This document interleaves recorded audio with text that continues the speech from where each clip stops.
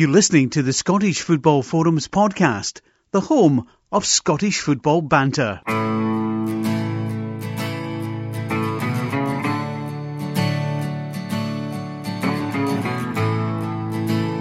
Hello and welcome to this special edition of the Scottish Football Forums podcast.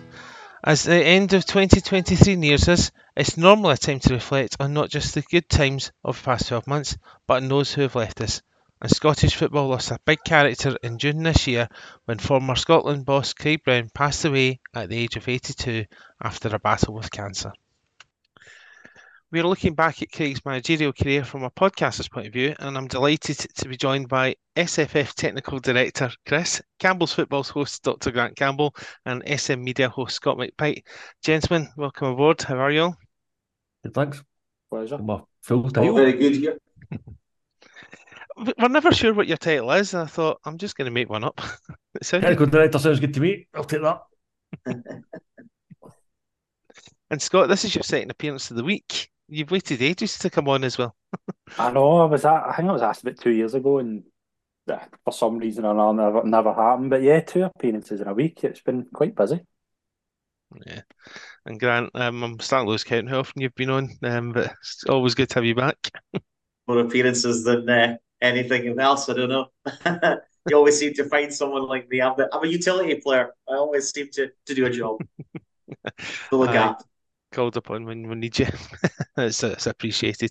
Yeah, so obviously we're looking back at the fact that Craig Brown sadly passed away earlier this year because it's the end of the year. You tend to go through these things. So obviously stating the obviously, how did you all react when the sad news of Craig's passing came through? Can I kick off on this? Mm-hmm. I mean, from my side, Craig is a Scottish football icon. You know, growing up in my life, I was 7 at the time when Scotland qualified for France '98. I remember very small snippets of the tournament, but nevertheless, I knew that was, the last major tournament we were at until latterly under Steve Clarke, of course. And Craig was one of these guys who, was never the greatest manager in the world at times, maybe, but one thing he always did have was so much character, so much positivity, and so much knowledge. He was a real font of knowledge to not just Scottish football, but Scottish national team football as well. And I think every time he was always on talking about the national team or Scottish football or any kind of football for that matter, it means because, he was a very knowledgeable guy on Football Italia as well, don't forget. And he also had a spell, obviously, in English football as well. He always had a lot of knowledge of the game and was always called upon from so many broadcasters and media. And also just talking about football in management circles, as we all know. I think when we all think of Scotland and the national team, we always think of Craig Brown. And, when he did pass away this year, it came as a great shock to certainly myself and to, I'm sure, so many other people. The man epitomised what Scottish football was all about. He was a real legend of, football, real knowledge of things as well. And, I think it comes as a great shock because, yes, we heard he'd had, a bit of a downturn in his health. And, we all know that people never last forever. But it almost felt like that Craig would last forever, if that makes sense, because he was always one of these guys who always kept on going. He always kept on giving his heart and soul and his desire to anybody who wants it, including myself. And I'm sure we'll talk about that later on. But he's a wonderful man and he'll be very sorely missed.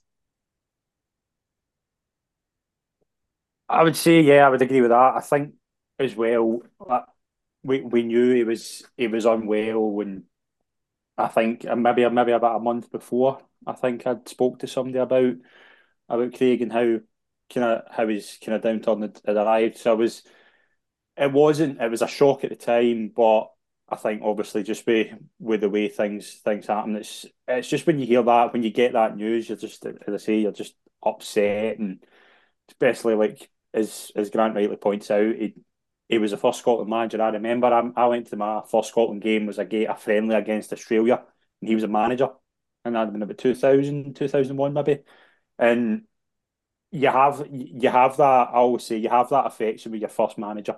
the person that was the manager the first time you went to a game, you'll always have that affection for. They'll always be the Scotland manager, in my opinion. Like, and that's kind of the affection I have for Craig, and obviously got to know him a wee bit in the past kind of few years, and just a lovely, lovely man. Just great character. Always would talk about football. Really fascinating. I've got a fascinating story kind of later on about how I first met him, but just a lovely individual. Just as I say, brilliant character for Scottish football. Just such a nice guy, and it's such a shame that we're talking about. We're in this situation. We're in this situation talking about him because, as Grant rightly says, you had that feeling that Craig would go on forever, and just it's hard now to talk about him as no longer there. It's just it's a difficult one, but what brilliant man. Yeah, it was definitely. It wasn't a surprise when we heard, given we knew he wasn't keeping well, but it's still obviously the saddest of news. And what you guys, for me, it's Craig Brown was the Scotland manager. My first game I went to was in 1990 when he was assistant under Roxburgh.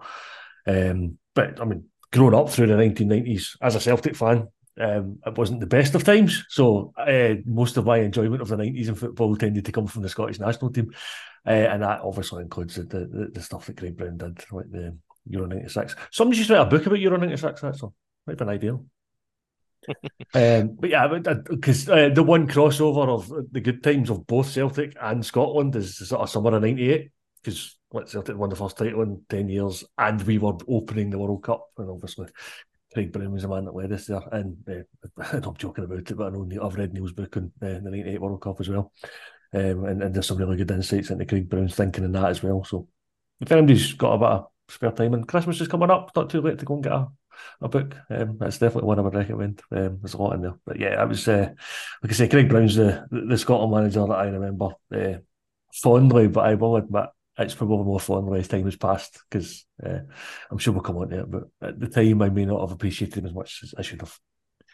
Yeah, I mean, the one thing I just have to share, because I obviously got to know Craig quite a lot the last few years, and I've got loads of stories I could tell to the cows come, but we'll see about that later. But the last time I spoke to Craig was back in February for obviously the upcoming book that me and Neil Doherty have written, and then when and he was obviously in his usual jovial self. He was giving them such great stories, which I'll keep for another day until people buy the book, obviously.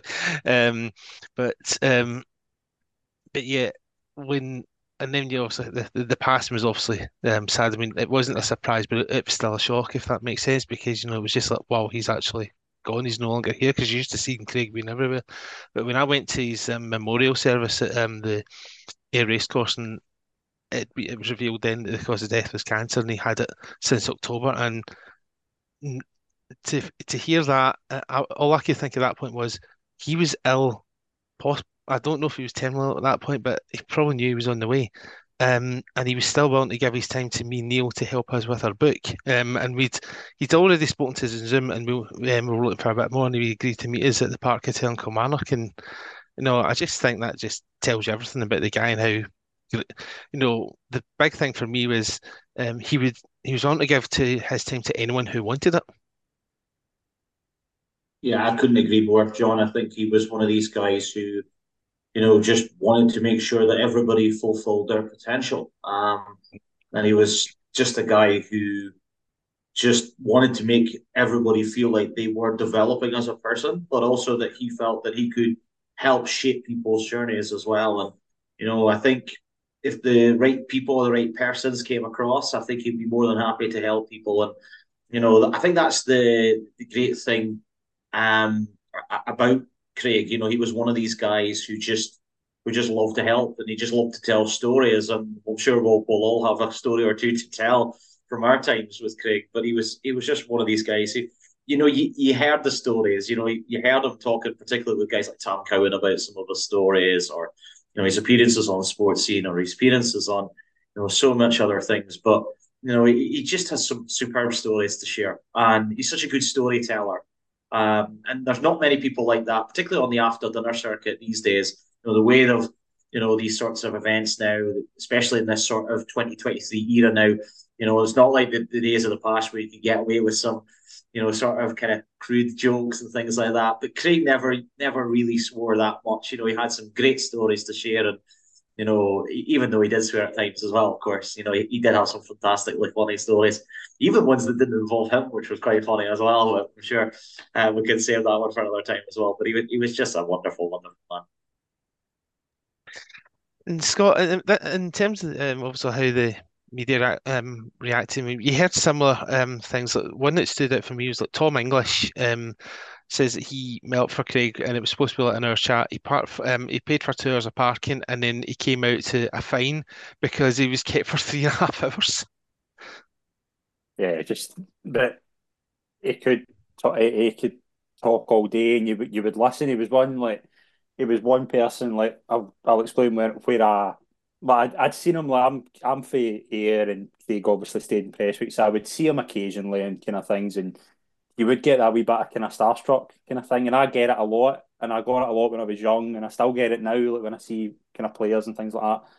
And I used to work in American Golf in Irvine, which was obviously where the driving range was, and you would occasionally see Craig with his son and his grandson. So that was when I first met him and spoke to him. But do you remember the night Scotland played Russia? Remember the play that was nothing each at half time and Scotland were all right in the Oh, game, yeah. and then they just get battered second half. I think Clark was the manager. Somebody can correct me. It was Clark said that Clark's would early be his years. lowest point. Yeah. I think it was Clark, yeah. So and it finished 4-0, and then the next day he was in the shop and we were talking about something else. We're talking about I think I was showing him something in his swing or something, and I just said, "Oh, do you not fancy going back after that? Do you not fancy going back and having another go at it after that?" And we just ended up having this like 40-minute conversation while his son and grandson are playing golf. We're just talking just about quiet. We're just talking about so many different things, and it was just to talk about himself and things like that. And that's when I first said, like, what I was planning and doing with the channel. And he said, "Yeah, just give me a shout when you're set up, and I'll be happy to do it." And it took, I think it was like a year from there or something, but ended up been on a Zoom call for about 3 hours with him, and it was just such an amazing conversation. And I think we recorded half of that, and then like I think we stayed on the line for like another hour, just telling stories. He was telling stories, and I was just you just listen. That's the thing. Like you could just listen all day, and it was remarkable. You had just so many brilliant stories. I'd sent him. I remember sending him the right now. I'm quite a planner when it comes to podcasts. So I'd sent out obviously this detailed script, and he'd sent back. He sent back. I've still got the message. He sent back. Really like it, Scott. Would appreciate a bit of time in the youth. My time as a youth manager, and I'd only written maybe a line or two about the take. Obviously, took Scotland to the final with the UEFA Youth Championship against wasn't the UEFA, it was FIFA against the Saudi Arabian team where the minimum age was probably about 60. And we ended up spending probably about half an hour just talking about that game. And he said after that, he said, "I want to thank you for just giving me the time to speak about that." Because people spend a lot of time talking about, oh, when I was a Scotland manager, but nobody really mentions that. And I was like, and it's just that. And he was happy to talk about anything. And it's just a brilliant, brilliant conversation. I'll say it again, just my favourite interview of all time. And I'm not just saying that, it was. And I remember after that, saying that, I said, that's the best interview I've ever had, and it's probably the best conversation about football I've ever had. And we'd occasionally speak after that, and obviously he took on well. And I think the last conversation I might have had with him was maybe December last year, maybe around about this time last year. And it just shows you, just like obviously they would have known he was ill, but he was still talking away about football. Just a brilliant, brilliant man. I'll say that a lot during the night, but yeah, I can understand. I think he would just talk and talk about football all day because that was his passion. Chris, you unfortunately didn't. You said to me you didn't get a chance to meet Craig, unfortunately.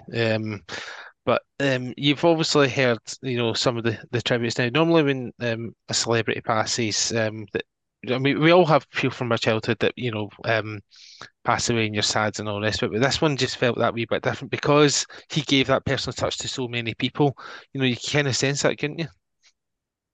It very much reminds me of when Bertie Auld died as well. I think they're kind of the same era. They're the same kind of mentality. They always had time for every single person they ever met. Everybody that encountered them always came away improved in some way, whether it was just like a 5-minute lift me up conversation, or as you say, like a 40-minute conversation for 3 hours interviews and things like that. Everybody has exactly the same experience. It's always that really positive.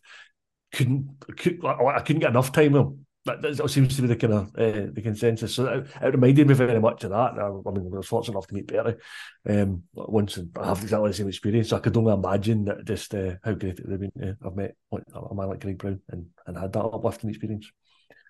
Yeah, definitely. And as we'll move on to talk briefly about the experience that Grant had of having him on Campbell's Footballs. So this went live on part one went live on the 2nd of February 2020, and then the part two went live on the 1st of March 2020. As it turned out, it's probably the highlight of the year for Dr. Campbell.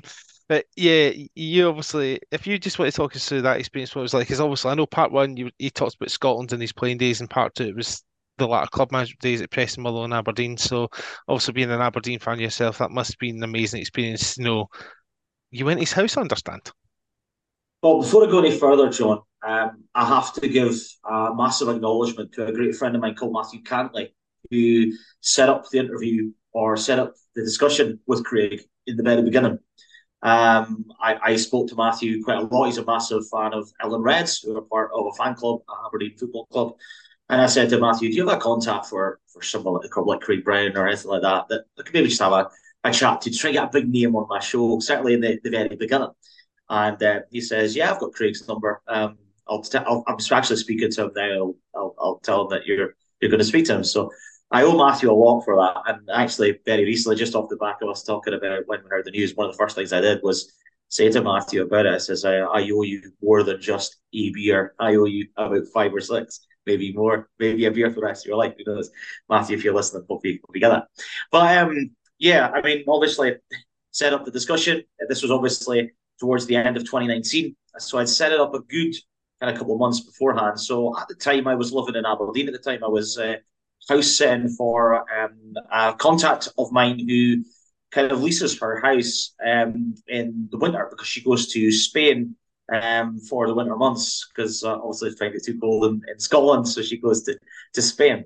So I was house sitting, and this must have been around about January time I did the interview with Craig. So I was working obviously in the city at the time, and I took a half day. I got back to the flat at the time, and I was getting ready to go to Craig's house, which is about half an hour away from where I was staying. So I'm living in this high-rise block of flats at the time. I'm going down the lift as I normally do, as my flat was on the 14th floor, and I get in the lift and it goes down. And suddenly there's this big clunk, and I was thinking, oh, for goodness sake, what's happening here?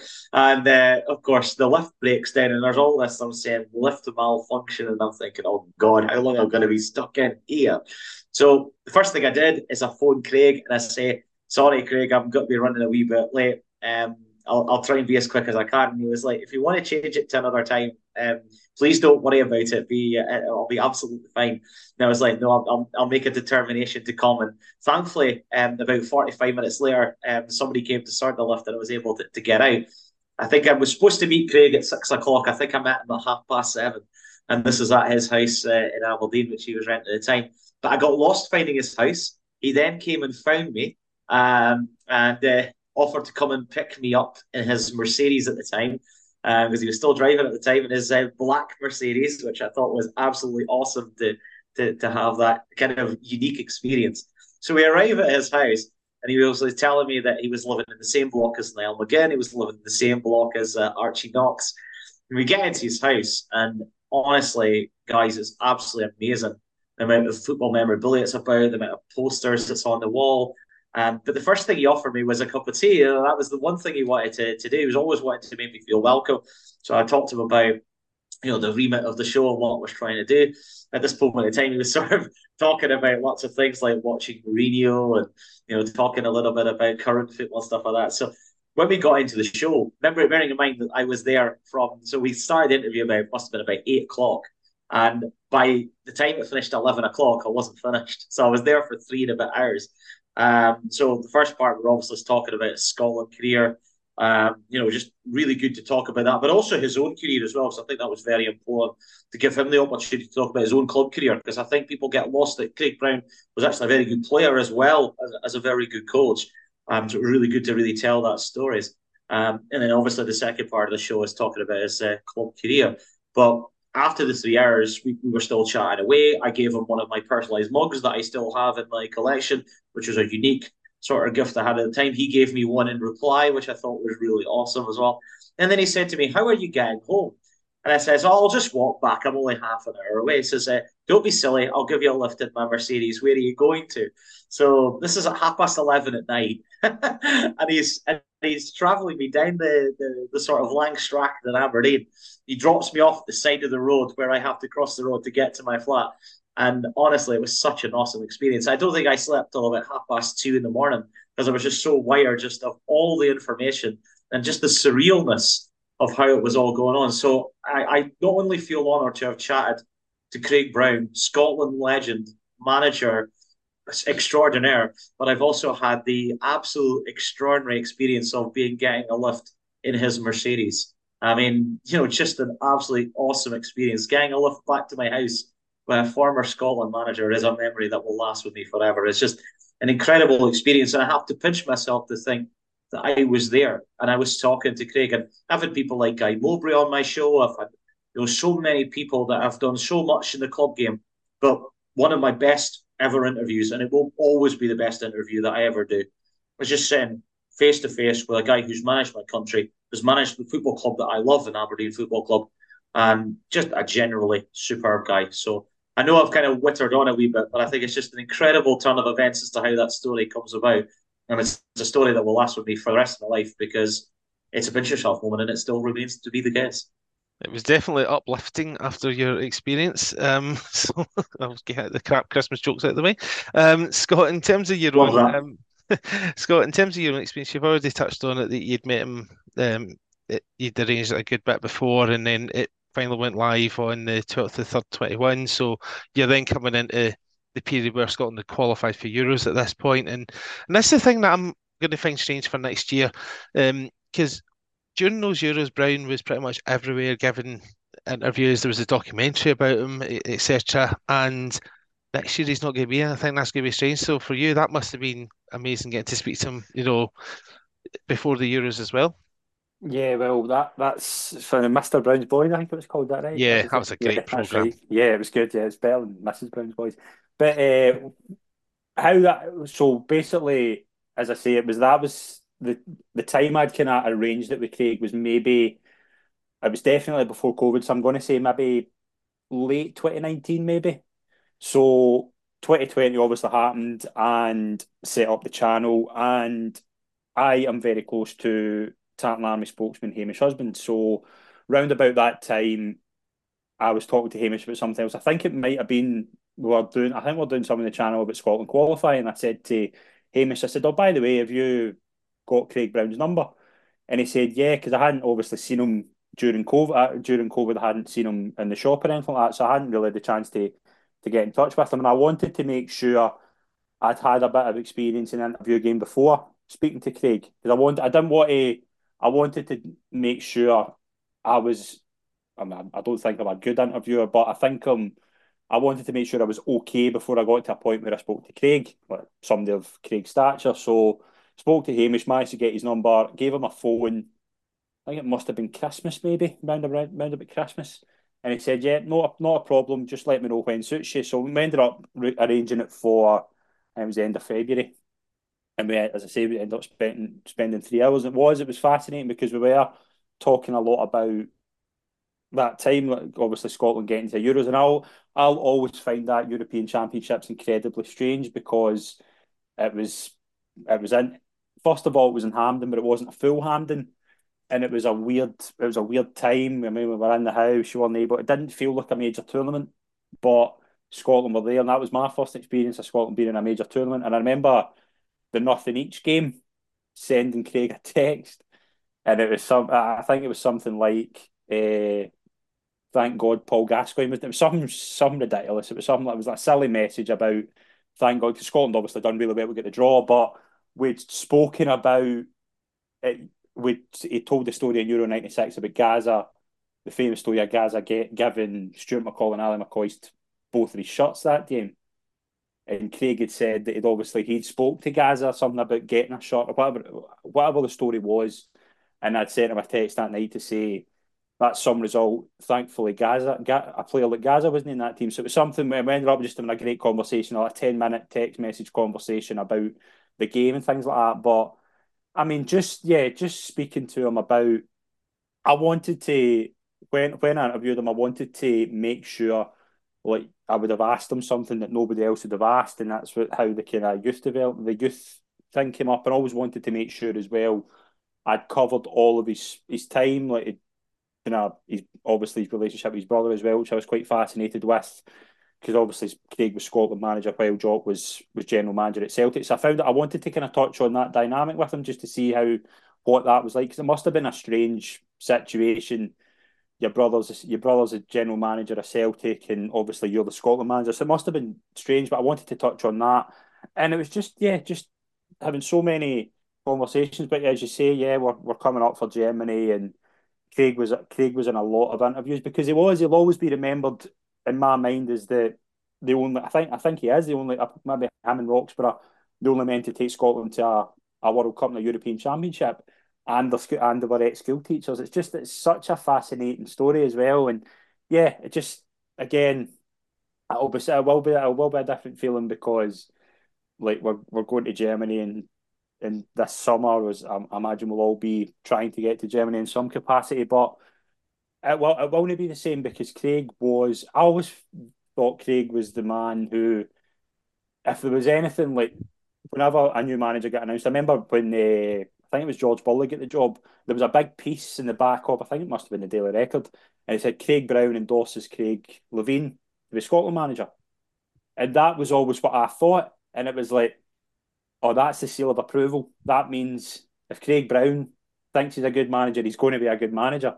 Now, sometimes it works, sometimes it doesn't, but I always viewed Craig as the gold standard of Scotland managers, and I wanted to make sure when we did the interview that it was a respectful interview, and it was obviously some what Craig wanted to talk about, and just to make him feel as if he had good company. I remember after the interview, he sent me a text saying thoroughly enjoyed that, and that you will always kind of speak to him as well. You well spoke to him to get that kind of seal of approval of the respect of that. Yeah, he's enjoyed that. That meant a lot to me, and it still does. And any time I think of Craig Brown, I think of that conversation, and I just think I'm so lucky to be in that position to be able to speak to, and as Grant says, an ex-Scotland manager and the Scotland manager. Like, he'll always be the Scotland manager to me. Yeah, I think that's without doubt. I mean, Chris and I, we obviously are old enough that we remember the Andy Roxburgh, from the World Cup Italia '90 onwards, certainly of Andy Roxburgh, and we felt blessed that he took us to two major tournaments in a row. Then obviously didn't get to USA, but then Craig steps in, and you wouldn't think of it now that the SFA, as you say, Scott, employed two school teachers effectively. Andy Roxburgh was a headmaster that got the job. When he got the job, it was Andy Who. But Chris, when he got the Scotland job, there wasn't so many questions. It's just a case of, oh, well, it's natural progression because he's in there. And to be fair, his record with the youth teams backed up, as Scott mentioned, under 16 World Championship final, lost in penalties to Saudi Arabia over 27s. And even with under 21s, he took them to a semi final, having come from 3-1 down at Pittodrie against Germany and beat them 4-3. Yeah, Andy Roxburgh was always harshly dealt with that one, and I think Craig Brown got away with it because he was assistant under Roxburgh, so he'd already been there and taken them as part of the two tournaments. So that plus his kind of background with the youth team was probably trying to give him a bit more leeway, because I mean Andy Roxburgh himself had the '82 kids, so he had that in his back pocket before he got the A team or whatever you want to call them. But that never seemed to count for anything. And to be honest, I'd never heard of that until the recent programme that Pat Nevin did. So, I mean, I'm not old enough to remember 82, but that's what it was. So, yeah, I do think Craig Brown maybe got a bit more leeway because of what happened with Andy Roxburgh before it, yeah. Certainly made use of his fortune, and we'll also come on to his record shortly. But I need to mention that he was also on SFF podcast as well, previewing the playoff against Serbia, the playoff final, and we did a three-part special with Paul Mitchell covered it from the media side of things, the BBC commentator, and with Gordon Shiak from Tartan Scarf covering it from the fans' perspective, and. But I think even they will admit that Craig was the jewel in the crown of that show, and he was in great form. He just recovered from, I think he'd ruptured an aorta, and he was he was just recovering and still wanted to give his time to us, which again just says everything about the man. But he was in great form, and we'll play out the Stevie Clark clip later. But he was also talking about a Serbian guy he knew in that owned an Ayrshire Cafe, who sadly passed away in recent years. And he was, and the Serbian guy says to him, "Aye, we could even beat you at caber tossing." But he was in good form that night, I thought. Yeah, we got a lot of good interviews that year. We Yeah. had to because of certain lockdown issues. So, but the Craig Brown one was one of the best. Yeah, I remember him saying that at the end of it that he was going to put the tartan scarf on if Scotland qualify.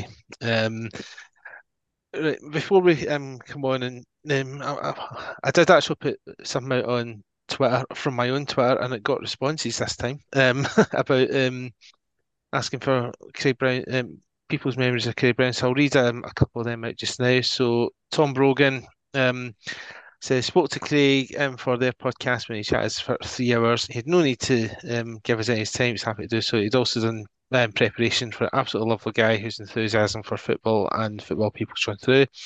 Dan Williamson says that he synonymous with 90s football, for which people of a certain age is the era in football. I would kind of agree with that to agree. And he says he had the absolute pleasure of interviewing his recent book, which was about Il Fenomeno Ronaldo, because obviously Scotland came up against Brazil in France in '80. So he was even happy to speak to someone about a Brazilian book. Clark Gillis from um, Tottenham Sunshine Appeal. There's been two functions with him and gobsmacked at how he can have a whole room feeding out of the palm of his hands with his stories, and we're pretty much covering that. Kevin says he was at a Prestwick St Nicholas Golf Club once for a Christmas dinner, 2019, he thinks, and he was at Sablesound just being awestruck with him. Gary Wright played golf with him a couple of years ago. He went to the toilet at the halfway house and disappeared for 20 minutes. Eventually came out and the team said, "Well, that was eventful." Dear me. And Steve Starr says it's 3 days with an Aberdeen a couple of years ago. What a man. And finally, Graham Watt Jr. says that Graham runs a charity football match every year for Cash for Kids up in Aberdeen, and Craig Brown managed one team and Willie Gardner managed the other. And next year's he's going to they've renamed the trophy the Craig Brown Cup. So nice touch from Graham, and hope that runs well. And that's going to be on Sunday, the 2nd of June. And that just typifies what we've been saying, isn't it? Everybody's got a positive story. And I think that's one of the marks. It's like, see, when people die, people are usually a bit more positive about even not so great folk. But there's always people who come out and admit the truth if you're a bad person. Nobody has a bad thing to say about Greg Brown because there isn't anything bad to say about him. Nobody's got that bad experience. He always had time for everybody. He was just a fantastic guy, and obviously John and I met Craig last January for a meal out in Aberdeen at lunchtime, which was quite a surreal experience. And we went to Prezzo in Aberdeen, and Craig was very much in top form. He's obviously just recovered from his health scare that he had, and I think one of the things I took away, and I'm sure John will back me up on this, is when we come to the end of the meal, Craig was absolutely insistent that he would pay for the meal. And we were both of the opinion that this shouldn't happen. And I remember him saying to John in particular that, I'll only pay for this if you, I get this. Yeah, no, yeah, what it was, I was giving Craig a gift. It was a bottle of wine, as That's right. by his brother, and to say thank you for doing the forward for my book, which was coming out that year. And Craig was refusing to accept this. I says, Craig, I need to give you some. You've given me your time on interviews. You've written this forward for me. just take this wine. He says, I'll only take it if you let me pay for the meal. And I was like, well, we can't exactly argue. But Grant, I Exactly. don't think your dad approved, did he? Well, I was coming on to that. I think when I told my folks that I had my lunch with Craig, my dad turned around to me and says, "You let old age pensioner pay for your lunch," and he was like, "I would be absolutely embarrassed." And of course, I just had to smile and say, "What can I say?" I know that's just what Craig was all about. He was just a magnanimous person. He just had a heart of gold, and he was just one of a kind. He's irreplaceable. Scott, we had a conversation on your podcast looking back at France '98, which I found fascinating. And I remember saying to you a quote that Craig gave me on that pre-Serbia podcast that we'd done. Craig had said that it's always easy to pick someone else's team, and I said that it's easy for us looking back, 20 odd years on, trying to pick his squad. And we were going through it thinking we should have he should have picked this guy, that guy. Possibly we would have done that. There is one that he definitely insists that he made a mistake on. That was Alan McCoist. I think we can admit that. Yeah, that was something I wanted to touch on with him as well, because that was the one, and I remember the fascinating story he told me about that. And if you remember that season, McCoist practically dragged Rangers to nearly win the title. Like, Rangers were really, really poor, and McCoist kind of come back from injury. And if you remember as well, he was in fact scores the goal in the semi final against Celtic at Celtic Park to get into the final. That's right. And I think that I think as well, just it would have been a difficult one for him, because he clearly had, at that point, it was Kevin Gallagher was really good in that campaign. He had Gordon Jury. I think that Darren Jackson played against Brazil, if I'm right. So it was like a fourth spot, and I remember it was me and you, John, when we were going through it. It was McCoist or Scott Booth, I think, was the choice. And you're thinking, like, really, like, there's no debate there. But I could kind of see where Craig was going with that. Like, he'd obviously wanted to go down a different direction. And if you think about it, I think I don't think there's many Rangers players for that time get to that squad, if I'm right. I think there's maybe one or two. Yeah, I think there's maybe two that qualify get in. But I think as well, like, if you remember, McCoist was very, very active for that World Cup. I think he was in the telly every day and does the chat show as well. So it wasn't like he was staying at home. He was still at France. But I think Craig obviously had an idea in his head of how he wanted to go down. He wanted to keep a bit of continuity. I don't think McCoy's played very much in that campaign, and you could understand it. And I think we're seeing that in kind of similar stage now. I think Steve Clark's got his own kind of idea what he wants to do with his squad, and it's fair enough. Like, maybe, like, probably Scotland's best finisher right now is Lawrence Shankland, and it's maybe a similar comparison in terms of, we can all see that Shankland wants to, as the kind of main guy you would want coming off the bench if you need a goal, similar to McCoy's back then. But again, he has to, as I say, you're picking a 23-man squad. You're going to have to leave some players out, and as well, in England at that time as well, England leaves out, Glenn Hoddle leaves out Gascoigne, and that goes a very different way. I think McCoy was respectful, and I think they actually developed a close friendship after that. I think they were very close in the back of that, and I think that's quite fascinating as well, because, as you say, like, Gaz and Glenn Hoddle at that time went a very different way, shall we say. So I think there was a lot of respect there, and there was, and I think it was, McCoy would have been devastated, but you couldn't get angry at Craig Brown even in a situation like that when you've been left out of World Cup, just because of how nice a man he was. You can imagine that being the nicest conversation ever, kind of thing, can't you? Like, you can imagine him, like, being as polite as possible and telling McCoy that. So I think it's, again, just a testament to the man of, I think everybody just had that respect for him, that whenever, if something like that was as disappointing as it would be, I think nobody could have been upset with Craig Brown. I think the fact he puts his hand up And that as subsequently and well, says, "You know what, yeah. I was wrong about that." That's a measure of a man as well. Many Mm. people would say, "No, I got my squad right," but he's put his hand up and said, "No, that was the one No, I mistake I think made." that's brilliant as well. I I think think it's credit for that. Though. he obviously wanted to go down a different route in terms of keeping the kind of continuity of the squad. But as you say, I think he would have been the first man to say, "Listen, I got it wrong." Like Morocco, for example, would have been what I would do for Ali McCoist right now. And I think he'd have probably realised it then and there. But I think it's more a testament to Craig of how he admits that. There's a lot of managers who'll make mistakes in their squad who'll kind of sit in that hill for the rest of their days, kind of thing, like saying, like, "Oh no, I was right to make that decision at the time." Craig admitted it, and he admitted it very quickly, which I think is remarkable as well. Yeah. In fairness, I don't think McCoist could have rescued that Monaco game. No. Morocco. Monaco, yeah. That's a different kettle of fish altogether. Because Scotland did play Monaco against Estonia.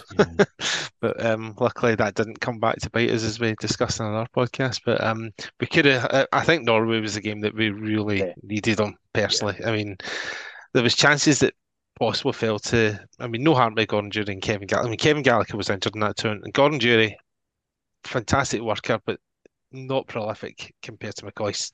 And you just think if this falls to Alan McCoist, the ball's in the back of the net. But no, that's just the whole thing about football. That was one thing he was definitely proud of, was his record as Scotland manager, and every right to be as permanent manager. Because obviously he had one game as caretaker, but as a permanent manager, it was played 70, won 32, drew 18, lost 21, a win rate of 45.7%. That is pretty impressive for that amount of games. And we also qualified for two major tournaments in a row, as we can discuss. Probably one of the most impressive things, Grant. Over 20 qualifying matches for those two tournaments, only 6 goals were conceded, 3 per campaign, and 2 of those were penalties. That's pretty good going. It is just what Craig Brown was all about. He wasn't about style. It was about being resilient and tough to beat. And I think a lot of current managers in this world now are all about, let's play total football. Let's play out from the back. Let's play this glorious football that's going to wow the fans, that we're going to beat teams 5-6-0, and everybody's going to be singing and dancing. At the end of the day, a 1-0, a gritty 1-0 win is just as good as winning 4-3. And I think that is what Craig set Scotland up to do. It was never going to be the greatest football in the world, but at the end of the day, 3 points is 3 points. And what I always think about Craig, and obviously going to talk about his club careers as well, at some of the clubs he was at, but he always made teams tough to beat. There's a lot of managers now in football are seen as these firefighter managers that would get clubs out of relegation trouble, or would try to move them up the table and away from the threat of going down from their leagues. Craig was probably one of the kind of he kind of would epitomise them in some respects. But what he did quite well was he was one of these guys that you knew you were going to have to play well to win games of football. And we've talked obviously a little bit there about France '98. That opening game against Brazil. I mean, what were we, just a little under or over 10 minutes away from drawing against the world champions, in the very first game of the tournament? I mean, we obviously had to ride our luck a little bit, of course, but we get the goal with a penalty from Collins, and it's an unfortunate own goal which loses us the game. But one of the things under Craig that we did well was we kept the good shape under his tenure. We've had some big results under his tenure as well. We had that obviously that great result at Wembley, beating England 1-0, which people forget about, because obviously we did lose 2-1 in aggregate, but going to Wembley and getting the result was never easy.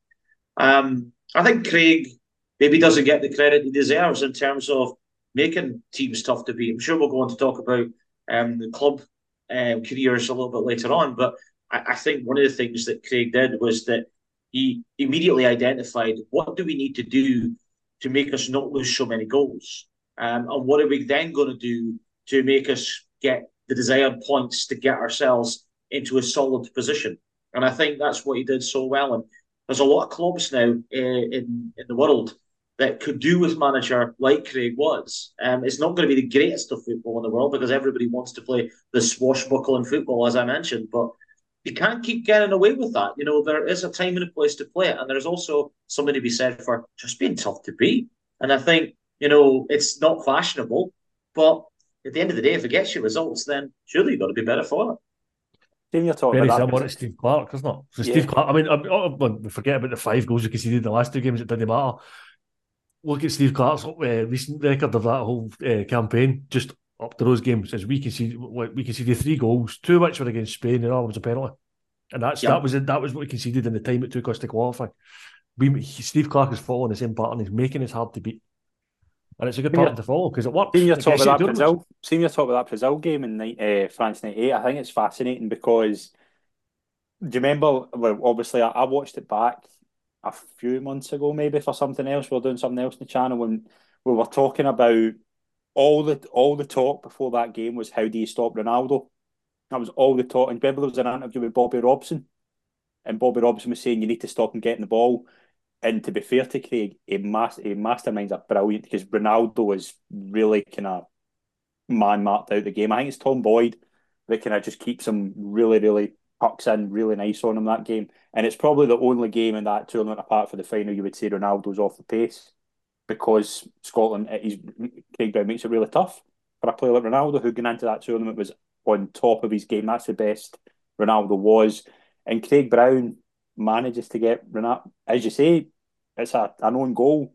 Scotland maybe would have got a point out of that game. And I think it's just a testament as well to the I don't think we could all. I don't think we'll go far and say Craig Brown was a brilliant tactical manager in terms of attacking. I think we'll all say he wasn't, but he was brilliant at, as you say, keeping it tight, keeping his shape, and making Scotland tough to beat. And that's what that was his legacy as Scotland manager. Absolutely. And I tell you something, him and Roxburgh were both brilliant for PR and liaising with the fans.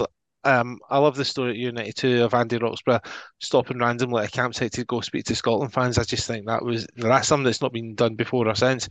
But Craig Brown getting the players to wear the kilts, getting out into the Stade de France, what I thought was just absolute class. We looked the part that day.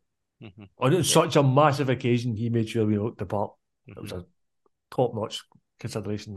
Yeah, definitely. It did peter. It did obviously peter out eventually. I mean, we lost the Euro 2000 playoff to England, but let's be honest. If Christian Daly's header goes either side of David Seaman, we're winning that game before extra time. You know, I think Tony Adams came out and said, if that had gone any further, we would have went out. And then obviously World Cup 2002. There wasn't a lot of youth coming through, other than Barry Ferguson. There wasn't many great players coming through from the youth setups at that time. They were neglected by every team in Scotland, pretty much.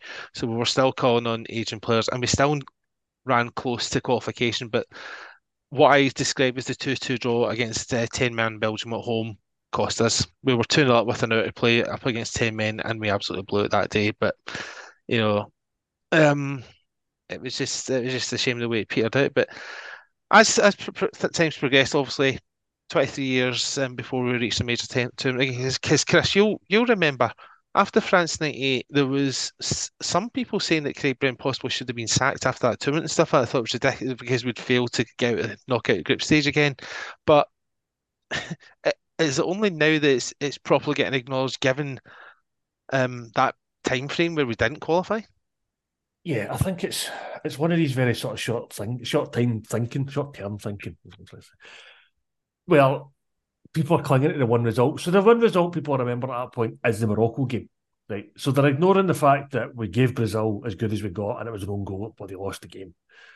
We probably should have done better against Norway, but we still managed to get that one each draw and set ourselves up with a chance to do something in that third game. And okay, the third game went wrong. These things happen. And you can't recover for these things happening when there's only 3 games in the tournament. But when you look at his time as a Scotland manager overall, those are few and far between. Like, you can point to that one. You can point to the 2-2 defeat, as you put it. The other one I always remember is the one right pretty much near the start of the Euro 96 campaign, was when we lost 1-0 to Greece and we beat them on corners. And that phrase, that he said that in a post-match interview, and it stuck with me for years. And it's probably the one reason I don't rate Craig Brown when I was growing up with them in charge. It's only in latter years when I look back and go, you know what? That was a one-off. That was a bad day. And the point he was making, maybe could have made it better. The point he was making was we were really attacking that game. We were unlucky to lose 1-0. So I think that whole idea of wanting to get rid of him after France '98 was a bit daft. And then he did go on and prove that yet again we made it to a playoff. We only made one other playoff after that until such times as we qualified for Euro 2020. And that was the Netherlands one under Betty Vogts, which was the next Euros. We do not make these things that often. So to even see missing out so narrowly to England as a failure is a bit harsh because, as you said, if we get that second goal and it's a reaction save for David Seaman. There's no way he knows anything about that. If that goes in, even the English knew we were running that. See, the other thing as well with that, the first leg, obviously, Scholes scores the 2 goals, but I will think of that game. If Paul Lambert was on Paul Scholes, that game would have been so different. Aye, and Craig Brown said exactly the same thing. So for I me, remember George him saying Albert's that. costing us cheating. So and so. Okay, yeah, but it's No that thing politics, as well. guys. See when you look back at that time after Craig Brown, and I think there's a perfect. See when only an excuse was funny. There's a perfect scene in it. Do you remember when Bertie Vogts was Scotland manager? I think this must have been 2002. There's a clip of him in a phone book, and he's obviously making phone calls, and he says, "Would you be interested in playing for Scotland?" And whoever's in the other line says no, and he puts the phone down, and that kind of summed up what was happening after that. There was a real struggle in terms of a level of player coming through because even in the 90s, Scotland had a lot of good players, and it just seemed to fall off a cliff after that. And I think that kind of was a reason as well. So I think Craig obviously had a great type of player, but I think it was getting to a stage at the end of Craig's reign where the level of player wasn't the same, and I think it was a struggle. I think it was a struggle, and I think there was a lot of other sides coming through who were just getting that better level of player, and I think it just kind of petered out. But yeah, he's got that famous victory at Wembley, France '98. It would have been it would probably been a different story if we'd got the result in Norway. But yeah, I mean, overall, he had a great run. He had a great run to take Scotland to, was it three tournaments? Yeah, no, 2 tournaments. Take Scotland, famously says as well, he said, if I couldn't take Scotland to Euro 96, you know what I mean? It was only down the road if it was, do you know what I mean? He would imagine the pressure that they were on him at that point to get Scotland there. And Scotland are marvellous in that campaign and are arguably unlucky not to qualify for the knockouts as well. It's a Patrick Kluivert goal that cost them that and that as well. So he has a lot of things to be proud of in his Scotland reign. That's what I'll say. Like towards the end, it didn't work out, but I mean, take Scotland to a World Cup and the Euros is unlucky not to qualify for the knockout round as well. So it's just, there's so many positives to take for his reign. Yeah, The Netherlands game in that Euros campaign is another one of the great examples of how hard we were to beat. Yeah, I know there's a John Collins block on the line, shall we say? But other than that, that was a 0-0 that we earned, and it was a really brilliant result. I mean, Patrick Kluivert and Yuri Geller, they're the two biggest enemies of that tournament. Exactly, bloody penalty. But I mean, you say it there. Patrick Kluivert was in that Dutch squad, and he couldn't score against Scotland. Yeah, and he's a lot of chances in that game. If you remember, I think he's like 4 or 5. I think Gorham makes a few brilliant saves as well. Yeah, so really unlucky. And even in that England game in '96, okay, we lose the goal for Shearer, but if only that penalty is scored at 1-0, obviously Seaman sit over the bar, should McCoist have taken it? It was obviously Gary McAllister took it, and then you have that absolute genius goal from Gascoigne. It's the worst goal to ever see as a Scotland fan, but it is also one of the best goals to see as a football fan because the finish is unbelievable, and it still will be replayed in the next 50 years because it's such a good goal. For me, as a Scottish fan, it hurts to see that. Yeah. For me, there are 3 brilliant goals I can associate with the Euros. One of them is obviously Van Basten. The other 2 are scored against Scotland. Yeah, exactly. One comment I forgot to find. It was Kevin Donnelly who was on the France Night throwback last year with me and Chris. He says we wanted to give him some artwork from our club in '98. It was a caricature we used on a T-shirt. 8 of us met him at the Park Lane Hotel. We expected a thank you, then a polite sod off. 4 hours later, we were sorry, Craig, but we have trains to catch. He paid the bar tab. How nice. Oh, that's fantastic. That's fantastic. One last comment I wanted to make about '96 as well. That Switzerland game. I know we won it 1-0. We had so many chances in that first half, especially. But that goal from McCoist in that game, I mean, he probably scores the hardest of the chances in that game. He had an absolute hatful of them, and yet he scores the hardest one of the lot. But that was just glorious Scotland, wasn't it? I mean, we played so well in that game, but it wasn't enough, so. Yeah, it's just typical hard luck story. But speaking about that England game, Grant, I just want to bring this. Scott mentioned that whenever Craig Brown didn't pick a player or left someone out of squads, they couldn't fall out with him. Unfortunately, one player that did end up leaving the national team was David Robertson, and possibly prematurely because he could have been playing that game left wing back because that spot went to Tosh McKinley. I mean, to be fair, he was being kept out by Tom Boyd for a good period of time. But then Tom Boyd ended up moving in that back three. But I know from your Bolathon, he kind of says that he had some kind of regret over it. Now, I won't say what Craig Brown told me in terms of his, because I would never do that to Craig. But yeah, I think David Robertson has some kind of regret now from your both. He And then does. Craig also donated some to your event as well. He does, and I think Davey is obviously a wonderful player and a lovely guy. Obviously, I've had the pleasure of interviewing Davey as well as obviously being part of our cancer event this year in 2023, which we raised £25,000 for a local charity, and Davey was our guest of honour at that event. And I think one of the things I want to mention about that is that we actually, because it's obviously a tribute to Craig Brown, one of the things that I will always remember about that is that when I said to Craig that we were going to do the event, we wanted to invite him to speak at this event. He couldn't manage because unfortunately it was his birthday, which is on the 1st of July, which I think is quite an apt excuse for not coming along to such a big event like that.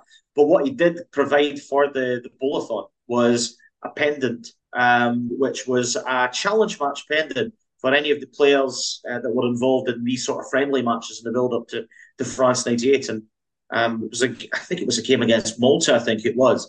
This was from '97. And he also took a book as well, which he signed as well. And obviously, we wanted Craig to come to the event, but he couldn't make it. And then it's quite a sad, obviously, experience because obviously he passed away before the Bolathon happened. And my determination, along with my team, to obviously raise as much money as we could for the 24-hour event was absolutely fantastic. And obviously, Davey came along as well. And we managed to auction off the item to a friend of mine who actually lives in Dubai now. We're a massive Rangers fan, massive Scotland fan, and he's gone to a very good owner, and I'm very proud of that because that's what Craig did, and it was a fantastic, unique football piece of memorabilia that gentleman now has, and is just an absolutely wonderful man. He wished us all the best for that Bolathon, and as I said, we raised £25,000 for Clan Cancer Support, a local charity in the northeast of Scotland, which I'm sure people who were involved in that Bolathon who are listening to this, and I know I certainly am, I'm extremely proud of that. It's probably one of my greatest achievements in life, and certainly one of my greatest achievements in bowling. And I've won a championship at my own club, and I've done a lot in the game in my short spell of playing bowls since 2005. But I don't think many people have ever done a 24-hour event like we did, and to have Davey being part of it, and obviously getting a piece of memorabilia that was also auctioned off in memory of Craig. Just absolutely fantastic. So definitely one for the memory bank for me. Well done for that fantastic effort from you and your team, Grant, raising that amount of money for charity, for a cancer charity. It's absolutely phenomenal. And glad to hear Craig played his part in helping it along just before his sad passing. We're kind of running behind time, and I want to get to the quiz as well. So I'm just going to skim over just a couple of points from his manager career. So Preston, mid-table finishes, and he wasn't helped with the fact that Ricardo Fuller was sold from under his nose to Preston North End. It was a bit of cost cutting at the time because ITV Digital were the broadcaster for the champion or First Division was then, but and I think a few teams get burned.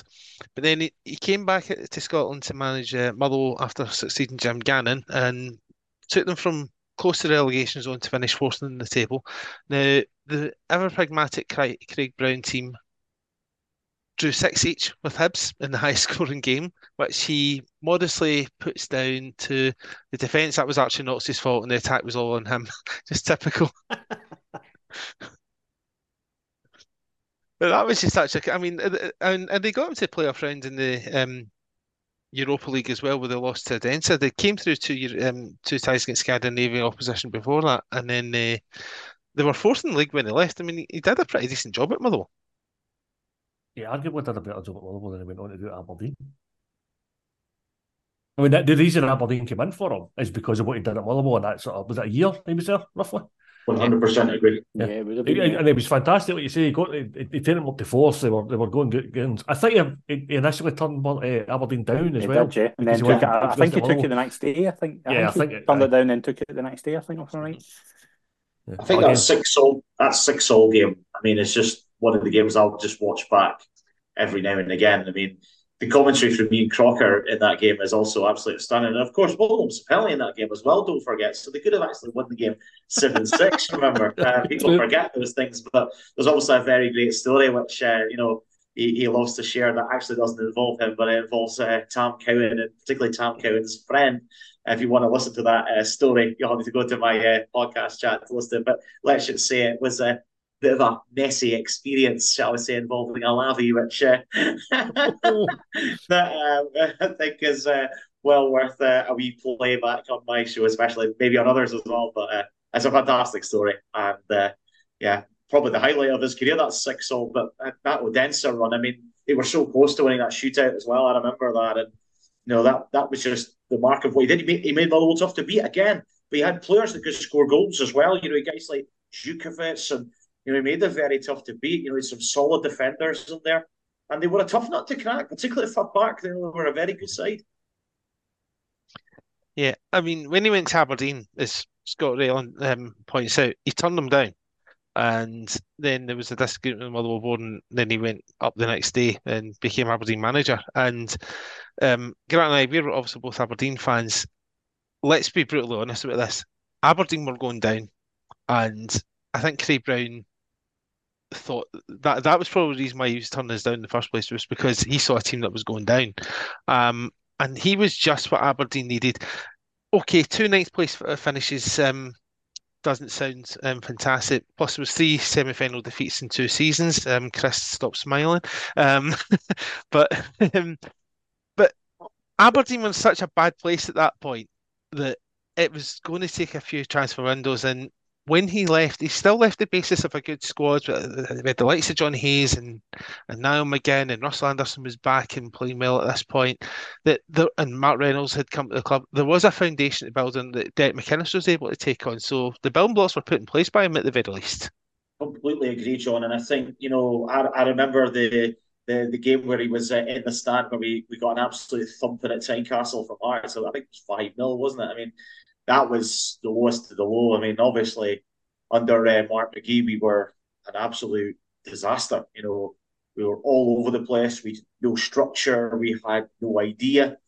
And Craig come in, and one of the first things he did was he brought in guys like Gavin Ray and Stephen Hughes, and I remember one of the very first games he took charge, and I went with my friend Alistair, who is a great Ross County friend of mine, and we were playing Dundee. It wasn't the greatest game in the world, but we won 2-0. And in that game, he really uncovered Ryan Fraser, who kind of really burst onto the scene at this point. He was causing all sorts of problems in that afternoon for that Dundee defence, and he really kind of came of age, as the guys like Peter Paulett, who was starting to make his way in the team at that point. But you're absolutely right, John. He really set the basis for a very solid team. You mentioned Johnny Hayes there. Niall McGinn came into the club and played a big part. I remember one of the games whereby we're 3-1 down against Motherwell, and we came back to get a 3-all draw with 2 late goals. That was a phenomenal fighting spirit that he installed in the club. I think one thing that maybe he regrets, and he certainly said this to me, is not winning a semi-final. And I think the one that he regrets the most is the Hibs game. You get back to 1-1, that outstanding goal from Rory Fallon.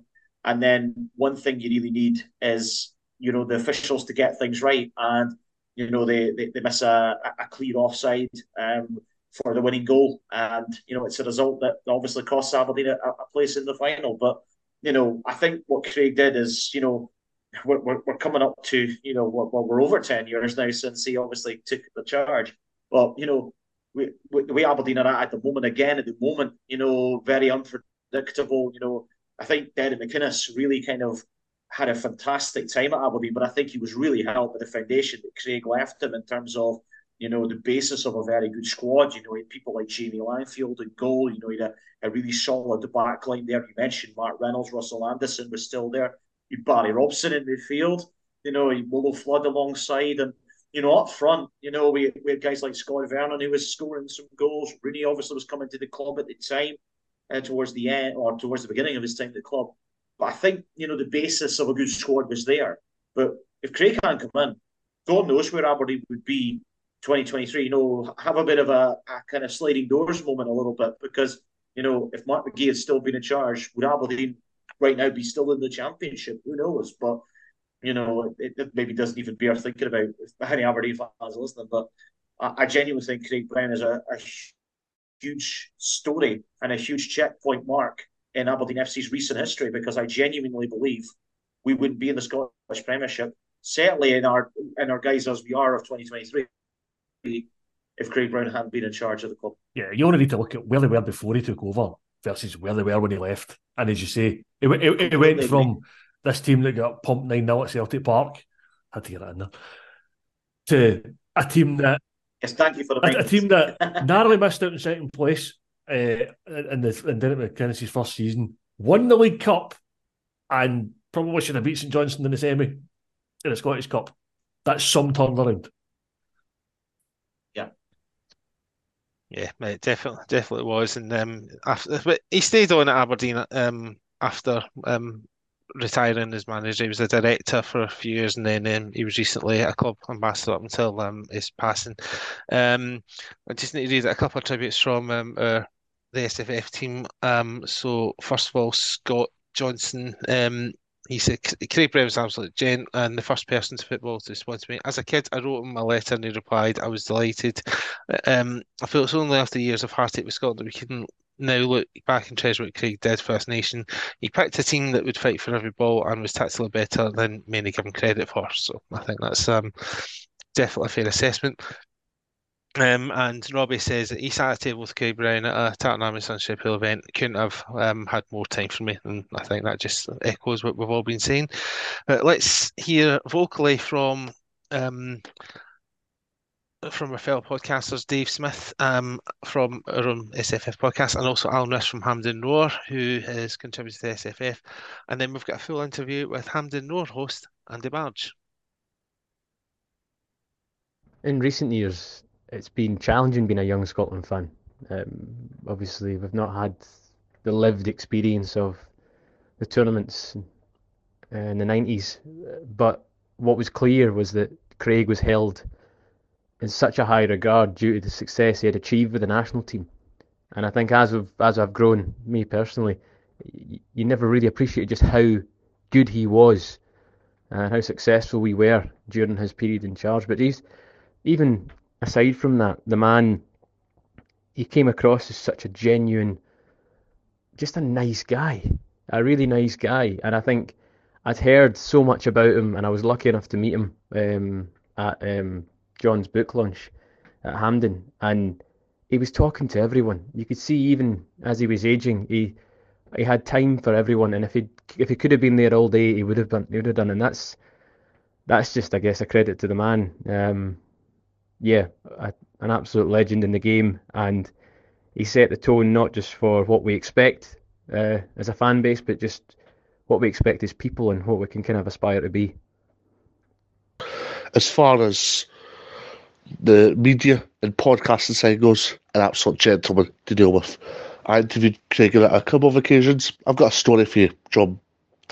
There was a time in which I was doing an SPFL trust thing. It was at Bankstea, and Craig Brown was there speaking to representatives of the media. Now, he did it in all in, but that was with the newspaper journalists. So, because I wasn't a newspaper journalist at the time, I asked Craig for a one-to-one interview. He was running late. I'm led to believe Aberdeen had a board meeting that day, the board of directors at Pittodrie.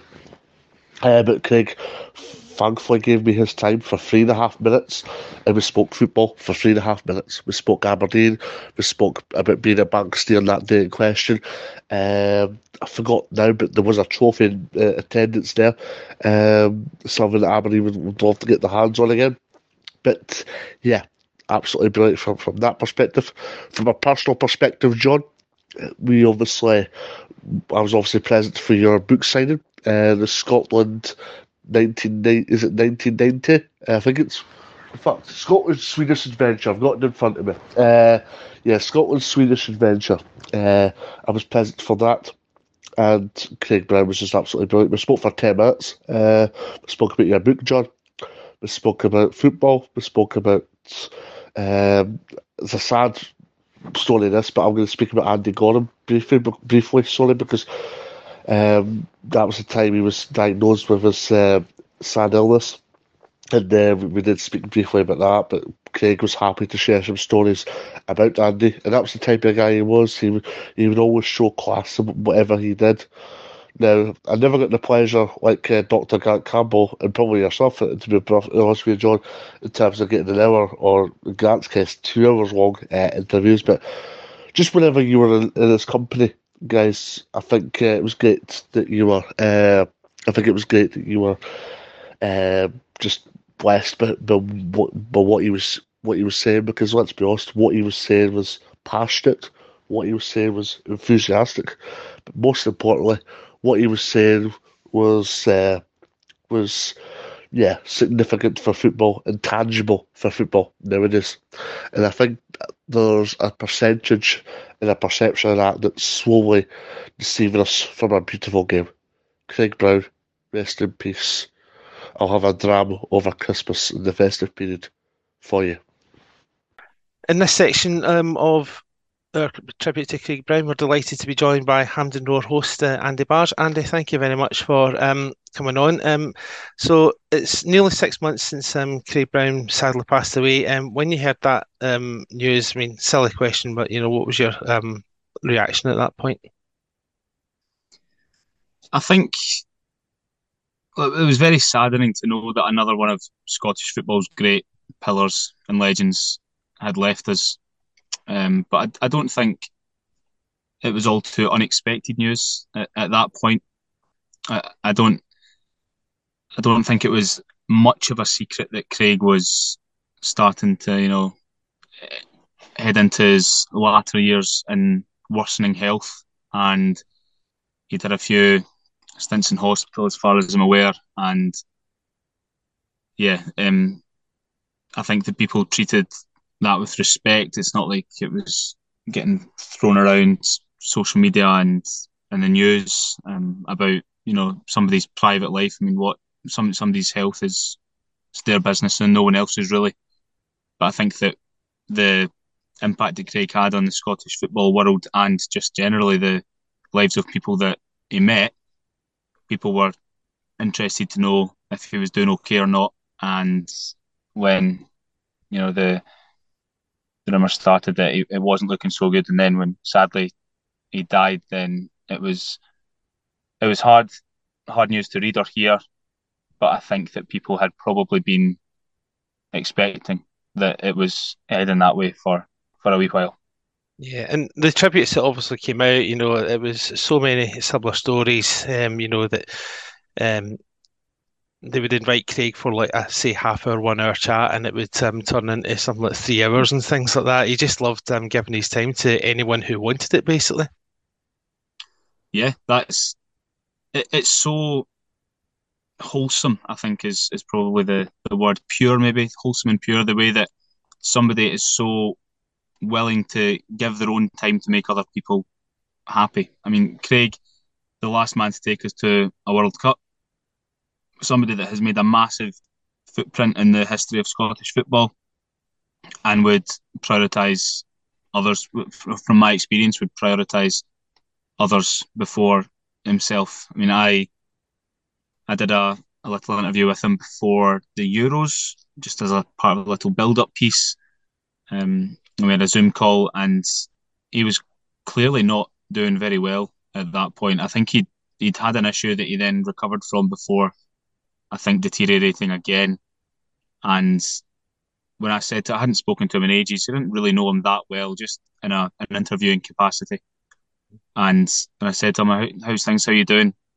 And he basically told me what the last few weeks and months had been like for him. And I wanted to say, "What are you doing on this call? Why? What? Surely you've got better things to be doing with your time than this." And he was saying, "No, of course I want to be talking about Scotland." And we were looking ahead to the opening game at this point against the Czech Republic. And he would never have known if he hadn't said something. He looked really thin, but if he hadn't have said something, I wouldn't have jumped to the conclusion that he wasn't well, because his spirits and his character were as full to the brim as usual. Mm-hmm. And I think that's going to be the weird thing when we build up to Euro 2024. The last Euros, Craig Brown was pretty much front and centre most of the build-up programmes. Like there was a programme about him and his team that qualified for the World Cup, and he was on basically any media outlet like Sky Sports, yourself, anyone that was given his time. And he'd normally be the first on, but obviously it's not going to be there next year, which is going to be a bit strange in a way. Yeah, and not just because to speak from the experience or the recency bias of being the last person to have done it, but because there generally weren't really any or many better that you wanted to hear from or speak to. I mean, there are plenty of instances worldwide where if a sports team or an individual achieves something, you could go to somebody who is relevant to the incident recently in time, but they might just happen to be quite rubbish to speak to or quite boring or not very engaging.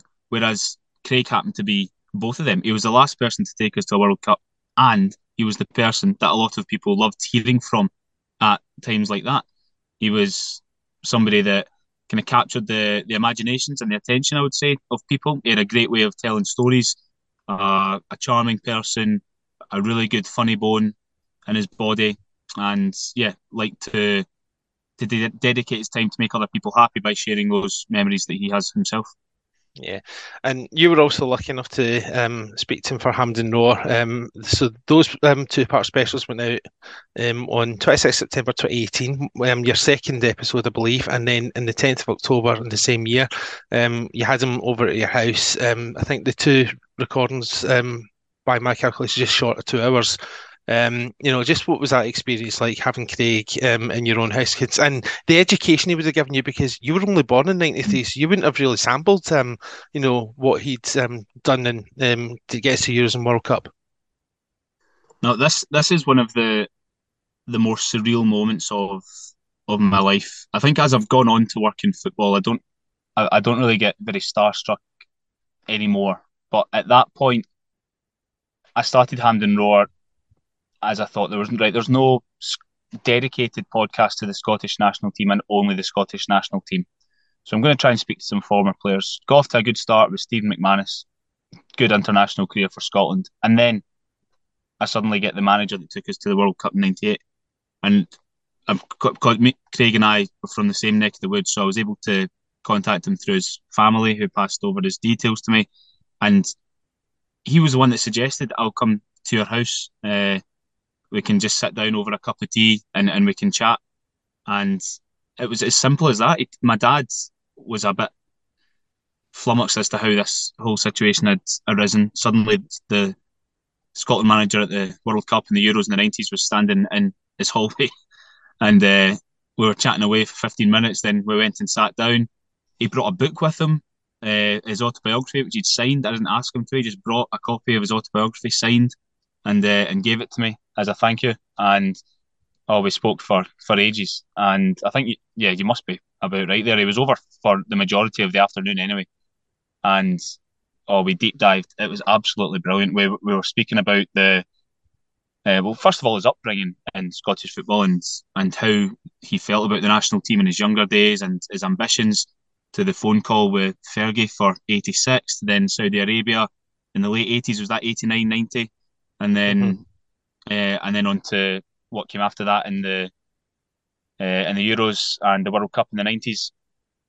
And there was barely a stone left unturned. But by the time the hours had passed, we could have gone on for another 2 hours. If there was anything more to talk about, we would have, because neither of us were bored. He wasn't showing signs of being itchy to leave and get home.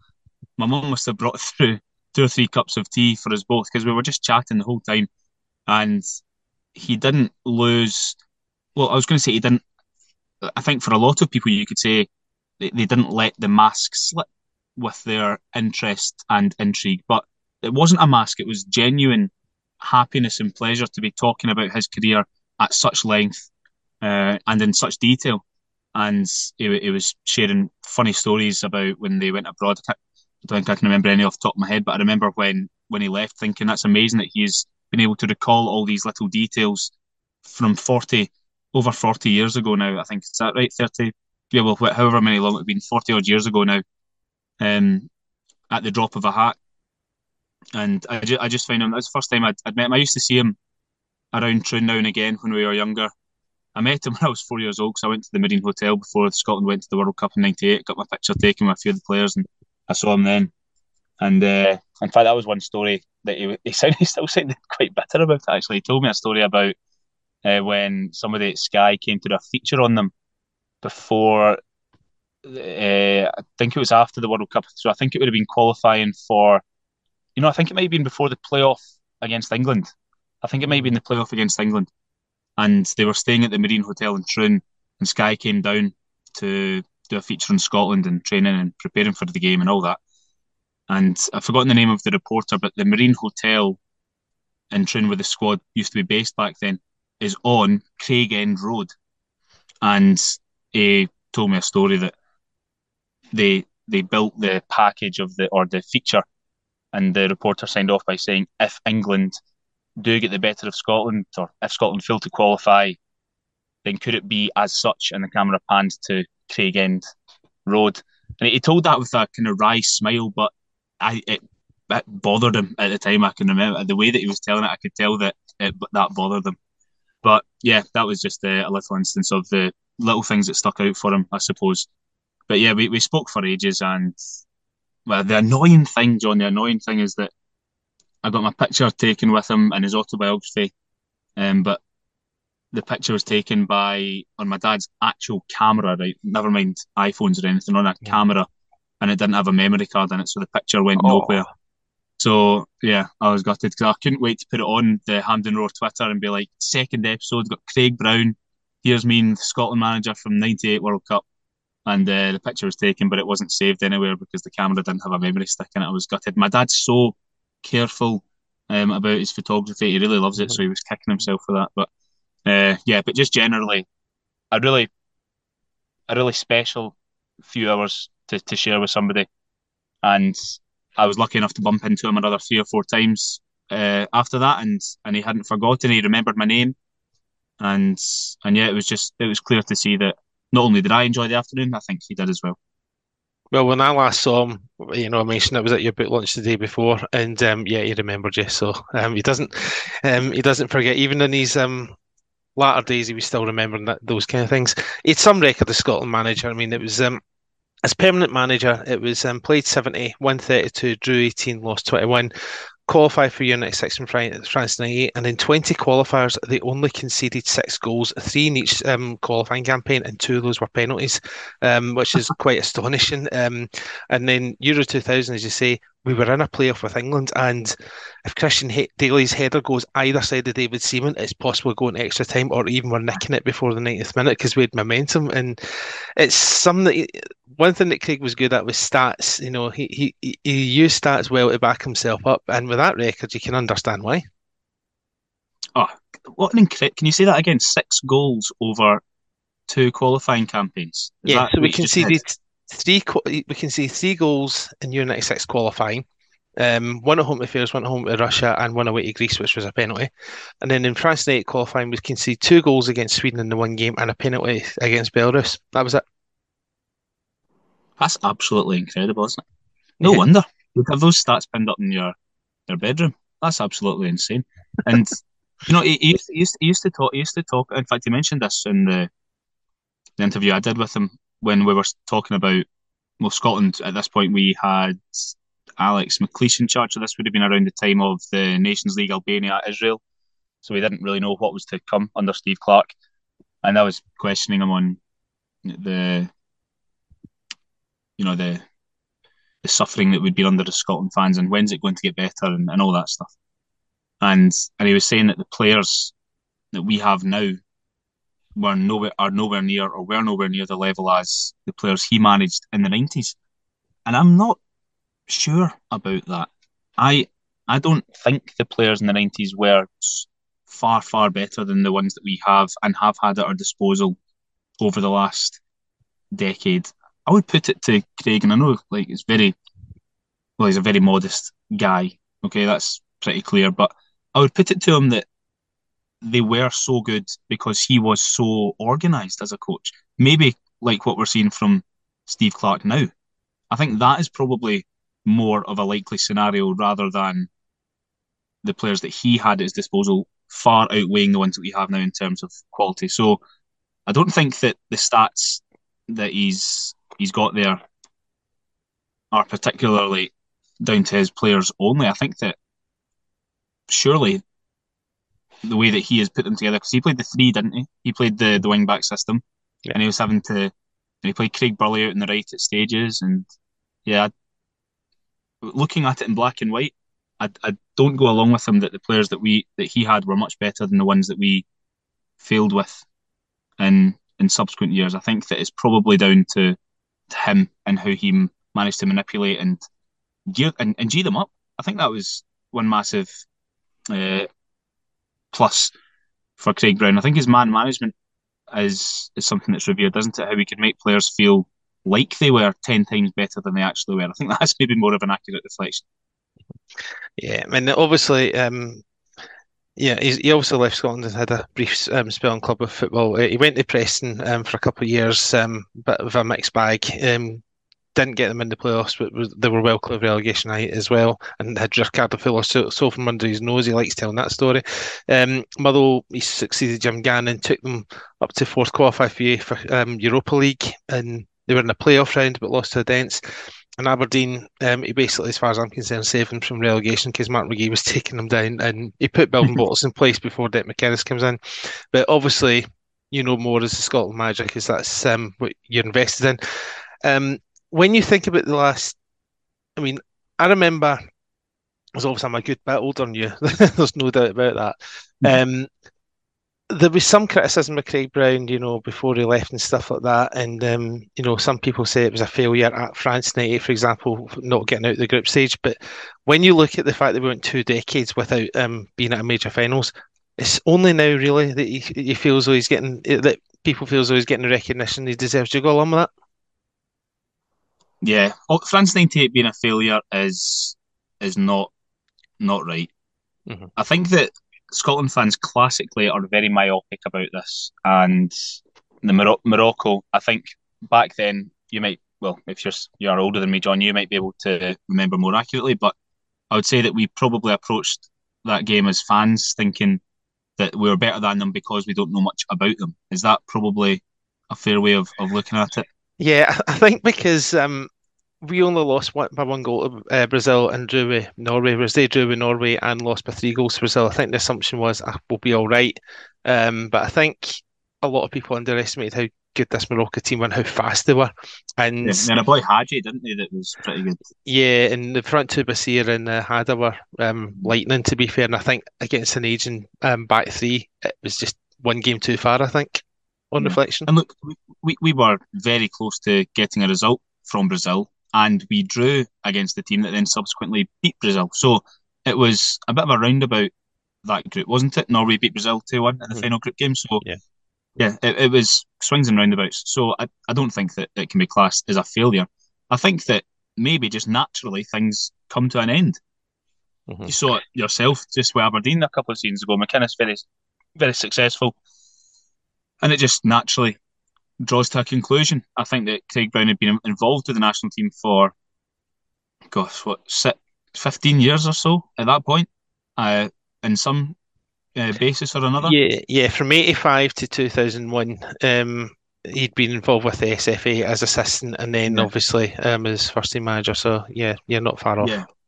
So, and his time spent as first team manager was pretty lengthy in itself, all things considered, wasn't it? So I think that naturally some things just run their course. I would hate to think what it would or could have been like had the same platforms been available then as they are now. That would be quite tiresome, wouldn't it? But I don't think and don't expect Craig's tenure to be looked back on as a failure. I think that would be incredibly harsh. I think, and it's all ifs and buts, isn't it? But if we had taken England to extra time or turned that around at Wembley, that would be our finest hour of all time. And yeah, we let it slip against Belgium in the next group stage, and we didn't recover from that, which I think still pained him. I remember now actually talking to him about that. That was a sore topic for him. But yeah, I think that categorising it all as a failure would be terribly harsh. That, like every tenure, it had its high points, it had its nearly moments, and it had its nightmares. Yeah, definitely. I mean, as I say, it was just the reaction at the time was that France 90 specifically was a failure, but I think overall people accept that Craig had done a pretty good job. And when you consider that he took us to two consecutive finals, one of only two managers to do that, the other being his predecessor, is pretty good going. So we'll wrap up with a little quiz that I warned you about, and I've gone in Hampden Roast there with a couple of them. So we've got two higher or lower questions. So the first one is regarding Scotland goals scored on throughout Craig. These all based in Craig Brown's 70 games, not the caretaker game we had against Italy. So who scored the most goals? Gordon Durie or Dan Jackson? Durie. The correct answer is actually Dan Jackson. He scored 4 Is it? goals and Gordon Durie scored 3. Yeah, so overall, Wait, Durie would have had... Is that the most of all players or just those two? No, just those two. The other just guys have those got two, other right, questions, okay. yeah. Right, You okay. can tell I've done it harder for you. In terms of caps, now, so again, this is specifically only to those 70 games of Craig Brown. Jim Leighton or Kevin Gallagher? Right. Well, Goran played a lot, didn't he? Gallagher must have come into the team after the title. But then did Gallagher not come back into the team during qualifying for 98? Like he wasn't always there. So, but then he must have continued playing after that for a stage, whereas I don't know if Jim Leighton did. Leighton's got a shitload of caps. I'm going to say Leighton. Yeah, Jim Leighton got 33 caps. Kevin Gallagher, 35. Oh my God, get out. To be fair, I mean, Kevin Gallagher had that leg break and then a second leg injury. But Jim Leighton retired after the second game of the year 2000 qualifying. But there was also that little spell where Jim Leighton was ousted for Andy Gorham as well. So it's pretty close. And Gallagher continued till pretty much the last days of Craig Brown. So that's probably where he gets his extra caps from. Question 3, this is just a general knowledge trivia one. Gordon Durie started all 3 matches at Euro 96, but how many qualifiers did he feature in? I'm guessing with that one. I've no idea. How many teams were in the group? 6? There was 6 teams in the group, so there was 10 matches. 6 teams in the group. Gordon Durie, I really don't know. It's 5. No, the answer is actually 0. Oh, really? Yeah, I know. I found that real interesting when I was reading up in the book. I could have been really harsh and went with someone else, but yeah. Complete the lineup. Now, I know you threw England versus Scotland second leg to me, Neil Doherty, for the final. You're getting the first leg, but you only need to name 2 players from the Hampden game. So the team is in 3-5-2 formation. Neil Sullivan, blank, Colin Hendry, Christian Daly, Craig Burley, Paul Ritchie, left wing back, Barry Ferguson, Don Hutchison, John Collins, blank, Billy Dodds. Who were the other 2 centre halves? Colin Hendry and David Weir. I've just given you the answer there. I meant to say Christian Daly. Well, I wouldn't have picked up. I wouldn't have picked up on that. Like, I made these mistakes during the Hampden Road quiz as well. Yeah. Oh, I'm gonna have to leave that in. Well, the striker I was gonna say was Gallagher. Yeah, it was, and you get the point because I needed both. I can't believe I just gave you that. So who are the 3? So who are the 3 centre halves then? David Weir, Colin Hendry, and Christian Daly. David Weir was the blank. Right, okay. And the bonus question: how many goals did Scotland score in Craig Brown's 70 games in charge? And the closest out of you and the other contributors that gets the point. Right, you said earlier 32, 33 wins, was it? Something like that. Yeah. So let's say Scotland average. So that's at least 1, 2, 7, 8. 32 wins, 18 draws, 21 defeats. Scotland surely scored 106 goals. Your answer is 106. And I'll let you know when the podcast goes live if you have won or not. So see how it goes. Absolutely not. But Andy, thank you very much for your time sharing your memories of your time on your podcast with Craig Brown and what he meant to you. Thank you very much. Yeah, that was good to hear from Dave and Alan briefly, and obviously Andy from his experience of speaking to Craig and Hampden Roar. And as you'll have heard, there was a little quiz that I did with Andy, which I'm now going to do with you guys, but I'm going to try not to give the answers this time, like I did in that to one of Andy's questions. So it's four very quick questions, and then there's a wee bonus one, so we'll see how we go. So the first two are based in higher or lower. So this is all based on Craig Brown's 70 games as permanent Scotland manager, not the game he had as temporary manager for the Italy match. That's not included in these stats that I've managed to dig out. So in terms of goals, Grant, who scored the most goals for Scotland? Was it Kevin Gallagher or John Collins?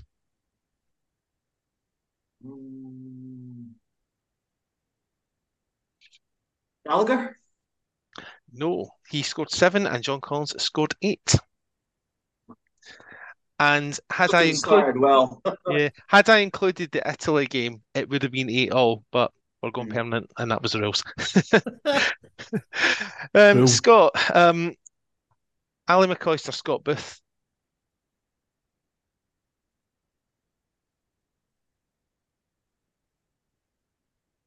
Surely McCoist. Well, Alan McCoist scored 19 goals overall for Scotland. 4 of them were under Craig Brown. Scott Booth scored 5. Oh. Chris, same question, obviously. So, Billy Dodds or Don Hutchison?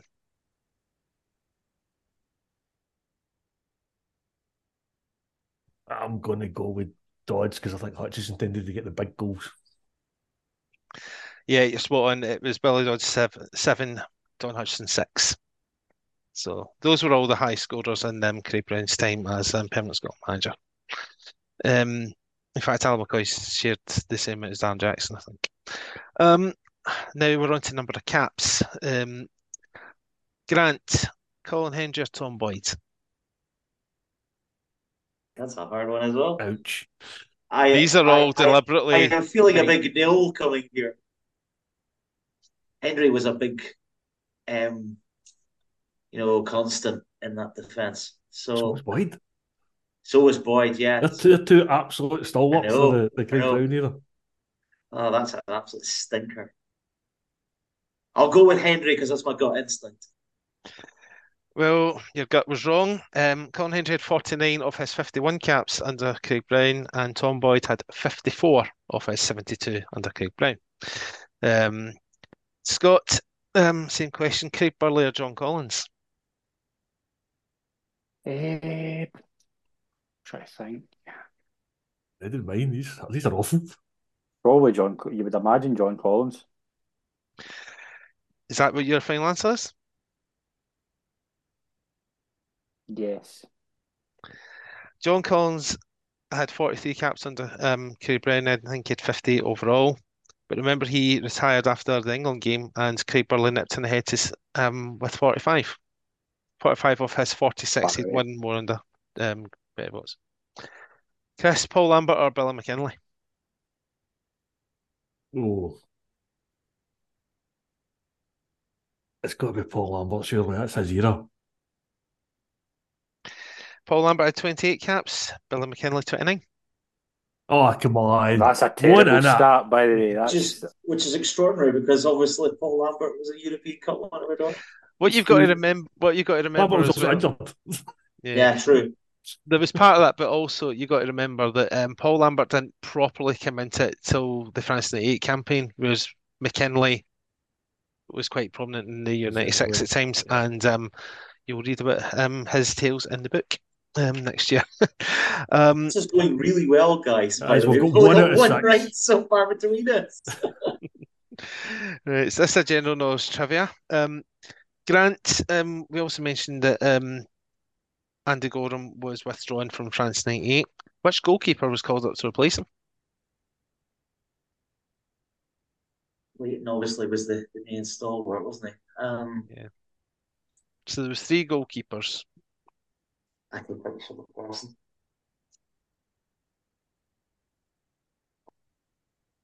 I think this is wrong, but I'm going to say Gordon Marshall because it was around at that time. Did I steal? No stealing, Chris, but you know who it it was is, Jonathan don't you? Gould. Yeah, correct. Jonathan Gould, so it was. And Neil The Sullivan. other one was Neil Sullivan. Yeah, I was going to say Neil Sullivan, but I thought that was later on. But Neil Sullivan would have been wrong because he was already in the squad. So. He was already injured. Yeah. I would never have got Gould, to be fair. Scott, who scored the last goal of the Craig Brown era in a 2-1 win over Latvia in 2001? Billy Dodds. It was David Weir. Was it? Yeah. Way off. Who would have guessed that one? Do you know, I was going to throw in who scored the first goal in that game, their first goal for Scotland in this game, but I thought that would have been too hard because it was Dougie Freedman. Jeez, Yeah. 2-cap wonder Dougie Freedman, scored in his debut and then played in a 5-0 defeat by France and wasn't seen again. Chris, how many players were in both the Euro 96 and France 98 squads? So there was 22 players in each squad, but how many played and were in both? I'm going to go right in the middle and say 11. Can we have a guess? Oh, you can guess, but you're not getting a point. No, I was going to say 9. I was going to say 10. The answer's 13. Yeah. Shows the continuity as well. Is that 1 out of 9 now? That's bad. Can we claim that I got at least the Jonathan Gould one, even though I'm not getting a point for it? 22. That's incredible. That's yeah. That's good continuity. Yeah. Oh, that's right. Yeah. A bad guess, to be fair on that. And as you'll have heard, Andy Barr's had 0 at this point as well, so I think I've been really mean to use both to you all. Right, complete the lineup. So this is where I try not to give you the answers. Grant. So there's going to be 2 blanks, and you need to fill in the 2 to get the point. Grant, you get Scotland versus Brazil. So the team was Jim Leighton, Colin Calderwood, Colin Hendry, Tom Boyd, Craig Burley, blank, Paul Lambert, blank, John Collins, Gordon Durie, Kevin Gallagher.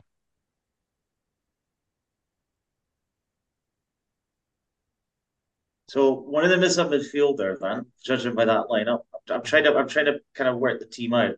And there's a left wing back, if that helps. There's a left wing back as well. Right. I'm trying to picture the team. Say the defence again.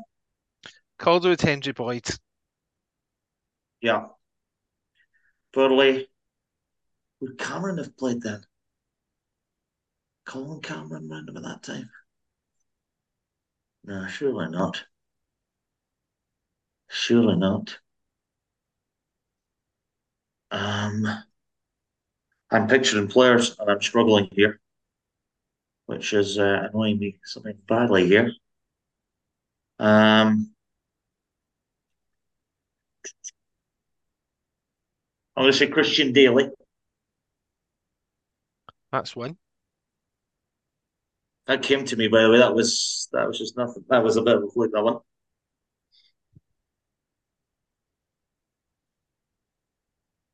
Not getting the other one. I'll have a guess, but I don't think this is right. Scott Gamble. No, it was Dan Jackson. Because one out of two's not bad. I was pleased I got Daly. Yeah, you still don't get the point. Oh, good Lord, you are really mean. This is Christmas, for goodness sake. Yeah, and I'm Scrooge. That's just got a double points then, at least get 1 point out of 2. I might let you half a point. We'll wait and see how I feel. But Dan Jackson played because basically Gary McAllister was injured, and I still believe that Craig Burley should have been there and McNamara should have been right wing back, but hey ho. We did all right in the game. Scott, your team comes from Scotland, England at Euro 96. So Andy Goram was in goals. Colin Calderwood, Colin Hendry, Tom Boyd. Blank, right wing back, Tosh McKinlay. Stuart McCall, Gary McAllister, John Collins, Gordon Jury, blank up front. Okay. Seem to remember either Stuart McKimmie or Brian Urban started that game. I think it's Stuart McKimmie. That's correct. That's a great show. And up front, I watched the game. I watched the game recently. I watched the highlights of the game. Oh, but the other one's a striker. Mm-hmm. It's not McCoist because McCoist comes on.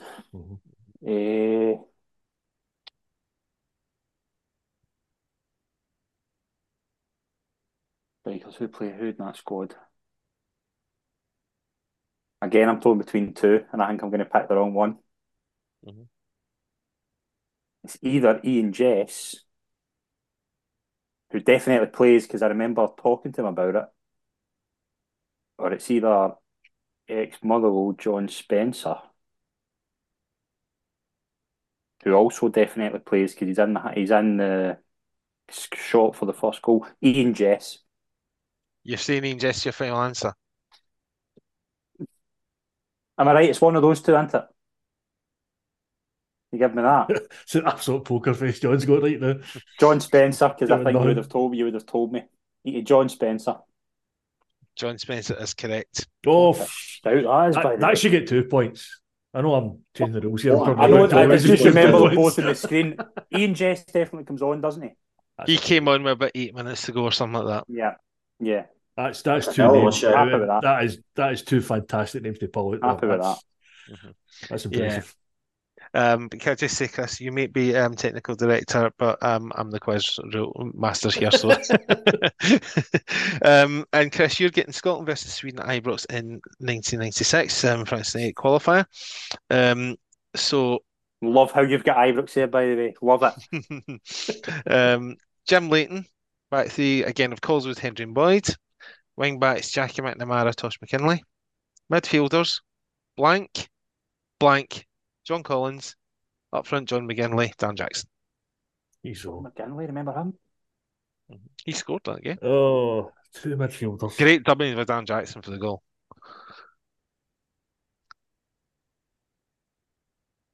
Two midfielders and you've already given me John Collins. That's even worse.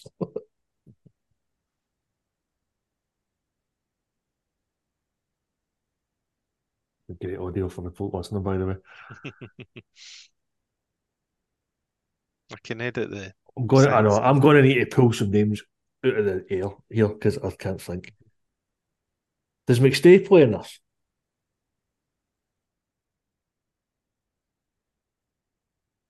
Is this one of his last games? I'm guessing that's a no. I'm staying straight faced over it. Aye, so see. Who else would have played then?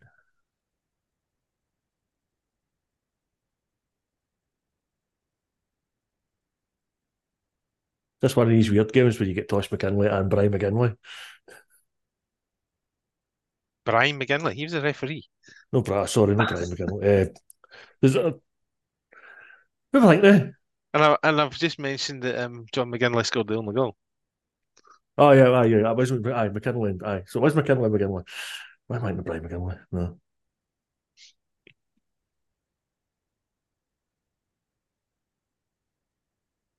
Oh, you know what? Let's go Stuart McCall. I can't think of anybody else. Let's go McCall and McCoist. Yeah, McCall and McStay. Too many mix. Aye. You'll be kicking yourself because you mentioned McKinley, but you didn't mention the other one, Billy. And for goodness sake, man. And because Jackie McNamara played right wing back, who do you think would have played in midfield? Craig Burley. Gary McAllister was suspended because this is where UEFA done us, because he should have been suspended for the Estonia game that they were going to give us. But of course, Lennart Johansson, the UEFA president from Sweden, had a hand in McAllister's suspension being carried into this game. But we won them anyway. So the scores at the moment, with one question to go, is Chris 1, Scott 1, Grant half. I'm giving you the half point for Christian Daly. Sweden game, am I right in saying Larsson comes off the bench? He You does. are giving me a half. Yeah, it's That must be Christmas. very hard for you to do that. At this time of year, every penny is a prisoner. Absolutely. Yeah, but you're lucky to be getting that, Mr. Campbell.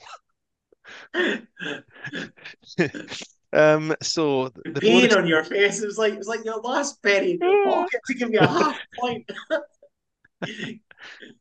It's like turning the heating up in winter in this energy crisis. It's like So Tom Mullen paying for a pint of the Klansman.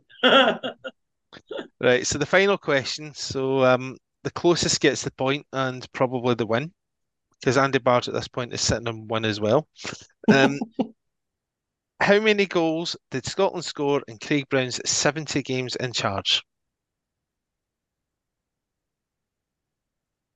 How come I get the feeling that question would have been on a Beat the Pundit in the day on the Super Scoreboard? I just need a number. 57. You're going 57. Okay.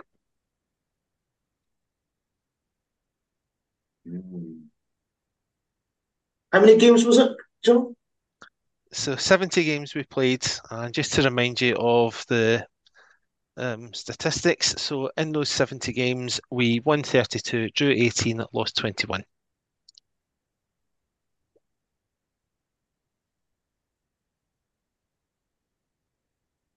I'll go 66. That's going 66. I think we'll win a lot of games 1-0, which is why I'm going a bit lower than Scott's answer. That was my thing as well, because I remember a few nothing each is in there. Right. But I'm going to balance that out because I remember I mentioned this the last time I was on the podcast, actually, that I was at the last time that Scotland had qualified with a game to spare and we got to beat San Marino 5-0. So that'll pump it up a bit. I'm going to go 75. A couple more than the games that I've played. Okay, so the answer